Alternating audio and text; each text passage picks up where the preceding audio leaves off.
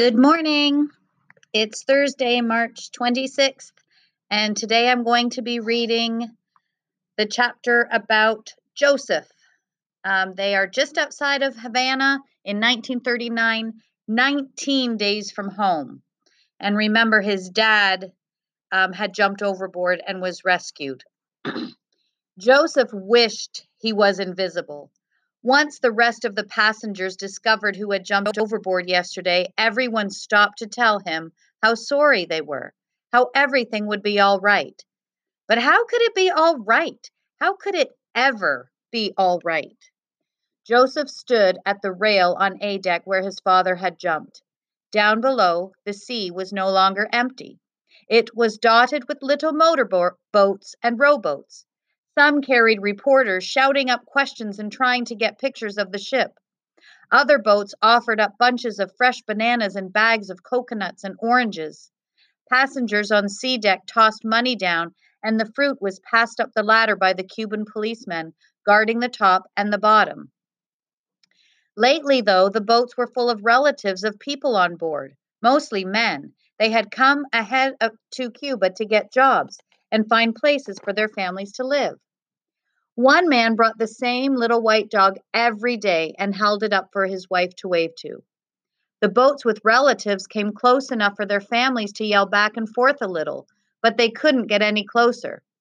Thanks to Joseph's father, a handful of Cuban police boats now surrounded the St. Louis.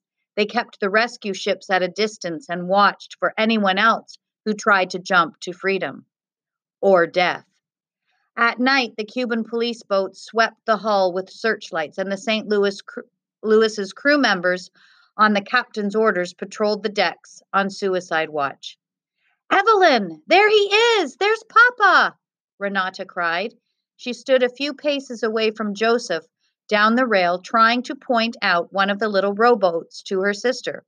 "Where? I don't see him," Evelyn whined. Joseph was more interested in the small police boat that had navigated its way through the flotilla and was pulling up to the St. Louis. Any time they had a visitor now, it was cause for conversation, and soon word spread throughout the ship that the boat had brought the Cuban policeman who had saved Joseph's father. Joseph ran down to fetch his mother and sister, and together they hurried to the social hall where a group of passengers and crew gathered to give the Cuban policeman a hero's welcome. They parted for the policeman, cheering and slapping him on the back and shaking hands with him as he went. It was the first time he had been back to the ship since jumping overboard to save Joseph's father, and Joseph and his family strained to get a good look at him over the heads of the other passengers. Joseph's mother cried and put a hand to her mouth, and Joseph felt a surge of affection for the policeman. This was the man who had saved his father's life. The policeman seemed genuinely flattered and surprised by all the attention. He was a short, stocky man with olive skin, a wide face, and a thick mustache. He wore blue pants, a gray shirt with epaulettes on the shoulder, and a matching gray beret. Around his waist was a leather belt with a nightstick and a holster hanging from it. His name, they were told, was Mariano Pedron. Captain Schroeder arrived to thank Officer Pedron on behalf of the passengers and crew. Joseph felt a ripple of tension spread throughout the room. Joseph had seen the captain less and less as the hot days of waiting at anchor dragged on, and he wasn't the only passenger who had noticed. But they were there to celebrate Officer Pedron, not badger the captain about why they were still on the ship. The mood became happy again when the policeman was presented with a gift of 150 rice marks that had been collected from grateful passengers. Officer Pedron was stunned, and so was Joseph. 150 Reichsmarks was a lot of money, especially for people who might need that money later to pay for visas and entrance fees. Officer Pedron tried to refuse the money, but the passengers wouldn't hear of it. "I was just doing my job," Officer Pedron told the audience through a translator, "but I will never forget this. I will never forget any of you. Thank you."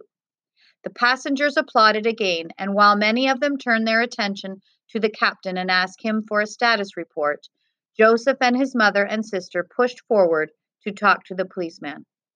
Officer Pedron's eyes lit up at the sight of Joseph's mother. He said something in Spanish, and the passenger who had spoken for him in front of the crowd smiled and translated his words. Senora, your father was a thief? Joseph's mother frowned. A thief? My father? No, I don't understand. Your father. He must be a thief, Officer Pedron said through a translator, because he stole the stars from the sky and put them in the Senora's eyes. Joseph finally understood. It was some kind of compliment about how pretty she was. His mother smiled politely, but impatiently. Officer Pedron, what about my husband? She asked. Is he all right? They won't let me go ashore and see him. The policeman took off his hat. I am so sorry, so very sorry. Senora Landau, yes? Your husband is alive, he said through the interpreter. He is in the hospital. He has been... Officer Pedron said something more, but the translator frowned. It was beyond his limited Spanish. Officer Pedron could see his confusion, and he pantomimed what he meant by turning his wrists upside down, closing his eyes, and lolling his head back like he was asleep. Sedated, Mama said. There was pain in her voice. Joseph knew she blamed herself. The whole reason her husband was gone was because she had been sedated and unable to stop him. Officer Pedron nodded. It's not good, he said through the interpreter, but he will live. Joseph's mother took both of the policeman's hands in her own and kissed them. Thank you, Officer Pedron. She spoke in German, but the policeman seemed to understand. He blushed and nodded. Then he spied Ruthie half hidden behind her mother's skirt and knelt down to her. He put his policeman's beret on her head and said something in Spanish, and she smiled. He says you're the policewoman now, the translator said. He will be the criminal. You must catch him. Officer Pedron led Ruthie on a merry chase around the room, Ruthie squealing. Joseph's mother laughed through a sob. It was the first time Joseph had heard her laugh or seen her smile in months. Officer Pedron let Ruthie catch him, and he plucked the hat off Ruthie's head and put it on Joseph's head, speaking in Spanish again. He says it's your turn, the translator said. Oh, no, Joseph said.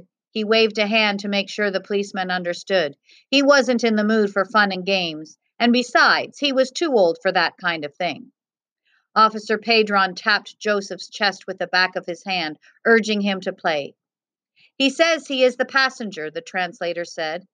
Officer Pedron raised himself up in mock anger and spoke in Spanish. You, Senor Policeman, the translator said. When will we leave the ship? The happy mood suddenly disappeared. Joseph and his family and the translator all looked at each other awkwardly. Officer Pedron had only meant to mimic what everyone else asked him all the time, but the question made Joseph sag. It felt like they were never getting off this ship.